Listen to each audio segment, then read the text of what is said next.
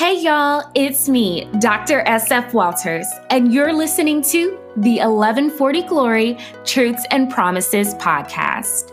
It's happening, it's here, and I like to think it's popping. I am so excited to be doing this thing called life with each of you.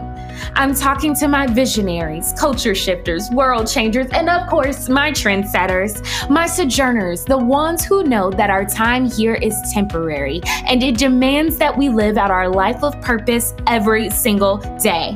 Finally, a podcast.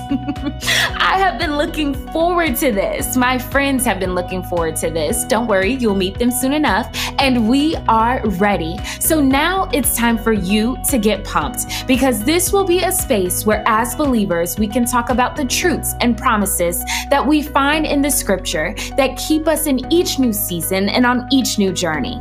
The heart of 1140 Glory, as well as this podcast, is to simply see folks obeying God in all that they do.